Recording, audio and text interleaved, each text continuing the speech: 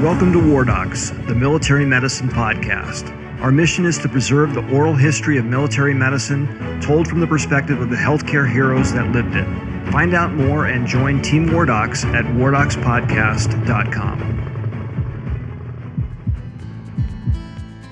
In this special War Docs series called Military Medicine Mentorship Moments, we have partnered with AMSIS, the Society of Federal Health Professionals, to bring you insights and advice about different aspects of mentorship from senior experienced military medical leaders. I'm your host, retired Army urologist Doug Soderdahl.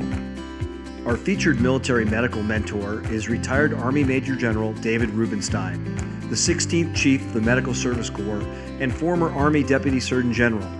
He is Chairman Emeritus of AMSIS. You can read his full bio on wardocspodcast.com. Sir, thanks for joining us. It's an honor, Doug. Thank you very much. On this episode, we're going to be focusing a little bit on what happens during a structured mentorship relationship. And I want to start with a question. How does a mentoring relationship begin? I'm going to answer that with a good old-fashioned Army Baylor MHA answer. It depends. A mentor relationship begins in one of a variety of different ways. And we as mentors and those who be mentored ought not be put off by either one way or another. This all began about 3,000 years ago when Odysseus goes off to fight for Trojan Wars and leaves his son Telemachus under the care of a fellow by the name of Mentor, who becomes Telemachus' guardian, his advisor, and his teacher.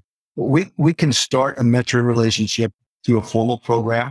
My professional society, the American College of Healthcare Executives, has a formal program where mentors sign up, prospective mentors sign up, prospective mentees sign up, and they get matched.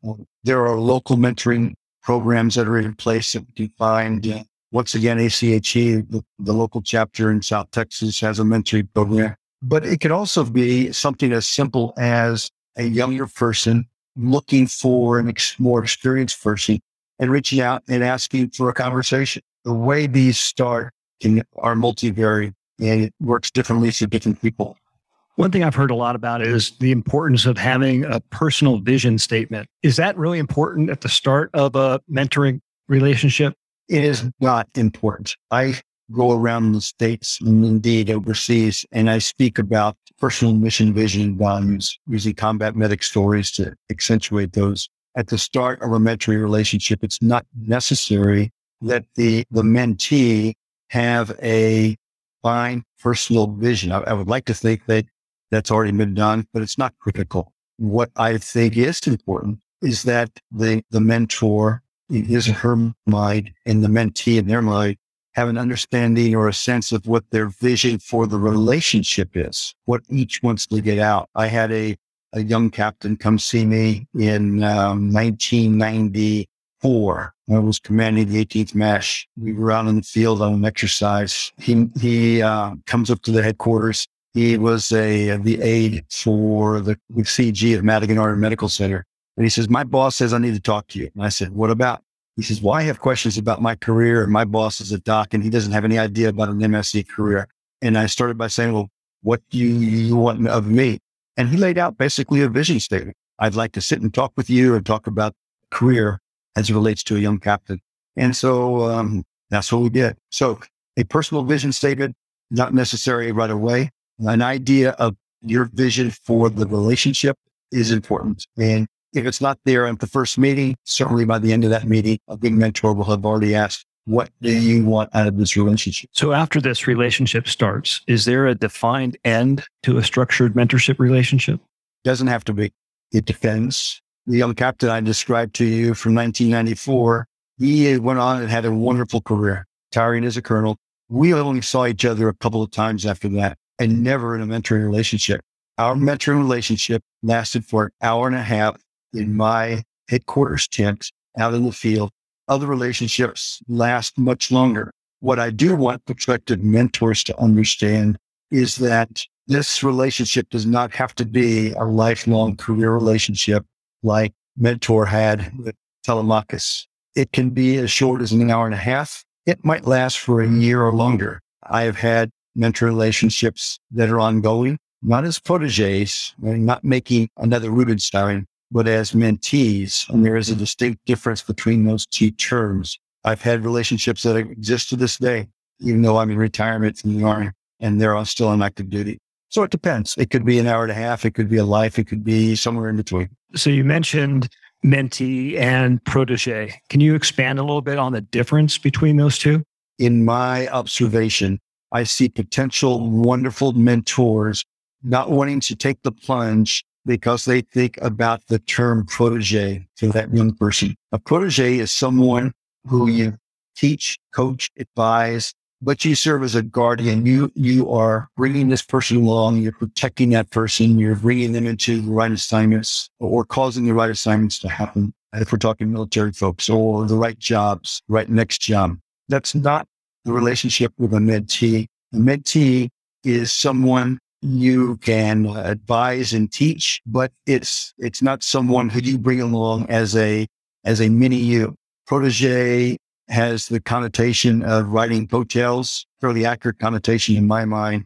Mentee is someone you're advising along the way and not pushing into specific jobs or specific assignments and serving as the mother hen over, if that makes any sense, between protege and mentee. What I would like potential mentors to understand is that does not have to be a lifelong relationship. So during COVID, we've been meeting a lot virtually. Is it important for a mentee and a mentor to meet in person, or can it be done entirely virtually via Zoom or phone or email? It can be done virtually and done very, very well.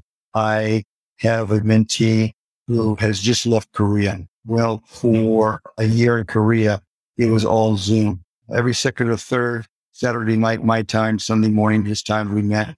I have had, during the past 2 years, I've had two mentees in Germany. Got mentees today on the East Coast and the West Coast. And we meet virtually, and it works very, very well. I think it would work less well if we were talking about a protege relationship, but virtually works very well for a mentee relationship. How and who sets the agenda for a meeting? Who sets the agenda?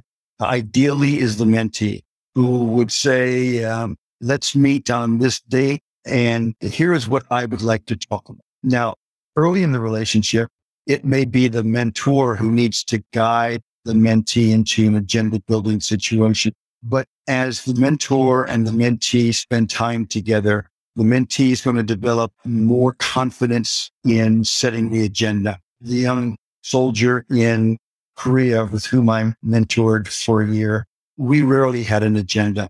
It was a matter of his Sunday morning, my Saturday night. We'd link up on Zoom and we'd just start talking. It was that kind of a relationship. On the other hand, I have a mentee on the East Coast who's having a very, very specific union issue and has written me and said, let's find a time to talk. I'm responsible now for building a collective bargaining agreement, advising the current CBA, and I sure could use your help in thinking through this. And we talked about a very specific agenda item. And so to the extent that the mentee can set the agenda, I believe there'll be a better relationship. But it doesn't have to be that way if the mentee needs some help setting the agenda, or if they just want to have an agendaless conversation. Those are okay too. Are there any important topics that you really should cover in a mentorship relationship? This goes back to your earlier question, Doug, about vision statement. And my answer about a vision statement should be not only personal mission statement, but a mentorship vision statement. It depends on what the mentee is looking for and what the mentor is able to provide. It could be topics ranging from the career to the personal. I'm talking with an Army colonel right now who's facing a decision. And interestingly enough, in the last 2 years, this is the second colonel I've had this conversation with in a mentoring relationship. A decision about the geographical bachelor as a colonel, as a spouse who's got a career. And so is it time to retire from the Army? Is it time to be a geographical bachelor? So it can range from a career discussion topic to a personal life topic. It can be broad-based topics, just whatever is interesting in the day. Or it can be like the mentee I have on the East Coast with whom I'm talking about collective bargaining agreements. The Army is going to Project Athena. Project Athena is a self-development program, and soldiers are going to be facing some hard results about their personal skills and abilities and behaviors. And so a topic could include, how do I improve my communication skills? How do I improve my ability to communicate either in writing or in oral presentations? There could be an ethical dilemma that pops up, and the mentee would like to have someone with whom to talk to who is going to keep the conversation confidential. And that's critically important, and yet solicit some input onto an ethical situation that's happening. So once again, it's the mentee establishing what he or she would like to talk on at each meeting. And it could range from the very personal to the very career development to the very specific assignment or job.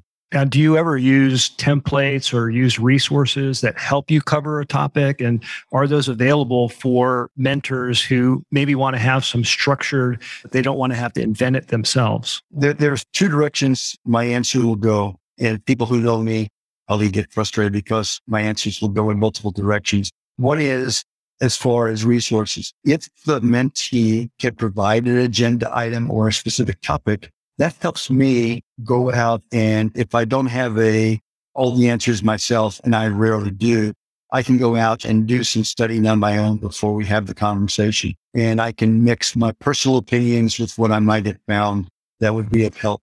And so the mentee establishing an agenda is very helpful in that regard. And you've got the source in front of you on the computer. I mean, if the person wants to talk about collective bargaining agreements, I would go online if I needed to and research and get additional information to add to my personal experiences in developing collective bargaining agreement, using a prior example. Also, different direction as far as templates related to notes. I do take notes in all my conversations because I have a short memory. What I tell my mentee each and every time we gather, not just the first time, but every time we have a good discussion, I say, you will see me taking notes. That's because of my bad memory. Please remember, this conversation is absolutely confidential. And I tell every mentee the same story, that I, as a young major, carrying the briefcase for a 1-star, a colonel came in and said, I've got something I need to tell you, but don't tell the general. And he told me what he wanted to tell me. That was on a Thursday. The following Tuesday, he comes in and says, how come the general hasn't talked to me about this? And I said, well, you told me it's confidential. He said, well, I expected you to talk to your general anyway. I take notes. I need to take notes to refer to next time we visit. But I also caution the person to, when they see me taking notes, to not be concerned. That's only from my personal memories, and our conversations are 100% confidential. So looking back at your experience, who was your most influential mentor and why? I have no single influential mentor, and I'll tell you the why. I have floated like a butterfly from flower to flower, gathering insight from this person and from that person. And every time I did that, it was a mentoring relationship, and that was a mentor. It could have been an OER evaluation counseling session. It could have been Foot Locker counseling. It could have been a butt chewing that I deserved. It could have been a conversation with a civilian colleague. I've not had anyone. And that's because I've never been in a mentor-protege relationship, number one. And number two, I've not stuck to just one single mentor. I've believed in gathering a lot of insight from a lot of people. That's how I personally think I was able to make better career decisions, or at least decisions that were better for me. And so I can't answer that question. Who was my best mentor? How about this one? As you went from flower to flower, what was the best piece of advice that you ever got from a mentor? That one I can't answer. I was a captain leading the 82nd Airborne Division, heading to the Officer Advanced Course. In those days, today we call it the Captain's Career Course. In my day, it was a 6-month PCS. And I had been told by any number of people that I was going to stay at Fort Sam Houston after the Officer Advanced Course and serve as an instructor in the faculty. And I was going to do so in what today we call the Leader Training Center. In those days, it was the Military Science Division. There are 4 branches, and I was interested in 2. And we received a major just arrived in our battalion at Fort Bragg who came from there, who came from Military Science Division. And I said, which one do I do? And he said, you like ice cream? I said, I do like ice cream. He said, you like vanilla or you like chocolate? I said, well, I like them both. He said, then doesn't matter if you get vanilla or chocolate? I said, it doesn't. And he said, well, it ought not matter which of those two branches you go to work in, general subjects branch or military field medical support branch, because they're like ice cream. The lesson I got from that was to look at both sides of every opportunity. Even though it seems like it's a silly little story about ice cream, it served me well for many years after that when I had to make a career decision. Do I go this direction or do I go that direction? And what I learned was, A, maybe it doesn't matter, but B, it's important to think through the decision because it could matter. And as it turns out, that particular assignment, it doesn't really matter. So is there something that you know now that you wish you knew when you were just starting your career? Back when I started my career, we didn't have a clue what mentoring was as we discuss mentoring today. And so what I wish I had known then and what I wish more people knew today is that this is not a scary proposition. This is not a scary proposition that requires additional trainings or additional insight, additional preparation. What I wish I had known now, and what I tell people now, is that this is two people having a conversation, one more senior and experienced than the other.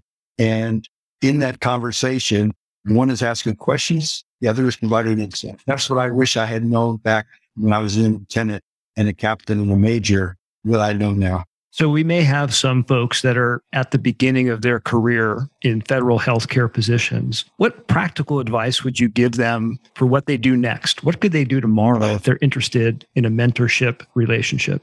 What I would have people do tomorrow is to first go online and choose several, not just one, but several articles about mentoring and get a sense of what it's all about.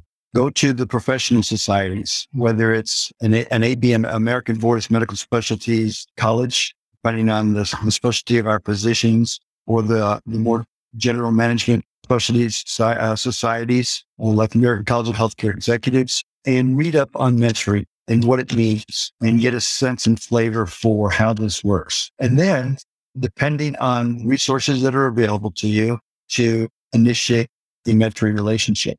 And by resources available, what I mean is, do you belong to a professional society that hosts a mentoring relationship marrying up program where potential mentors and potential mentees sign up and are linked either nationally or local? But if you don't have that available to you, get into the mentoring role by knocking on someone's door, whether that's a virtual door or a physical door, and say, I have a question about my career. I'm trying to make some decisions. You think you can support 30 minutes on your schedule? 30 minutes is important. People get a little nervous when talking about blocking off an hour. Do you have 30 minutes that I can come and ask you a few questions about my career development? I would be shocked. The answer would be no. So even if the resources available to a mentee are not such that they can sign up for a formal program, have the guts to knock on a door virtually or physically and ask to start now. It may last for 30 minutes. It may last for an hour and never happen again. You might find a connection and it may last for much longer. So for our listeners, what would you say is your main takeaway message? What do you want them to walk away with after listening to this? As a young brigadier, I was in a small group talking with the Chief of Staff of the Army. And he said, you young brigadiers have got to speak for the Army.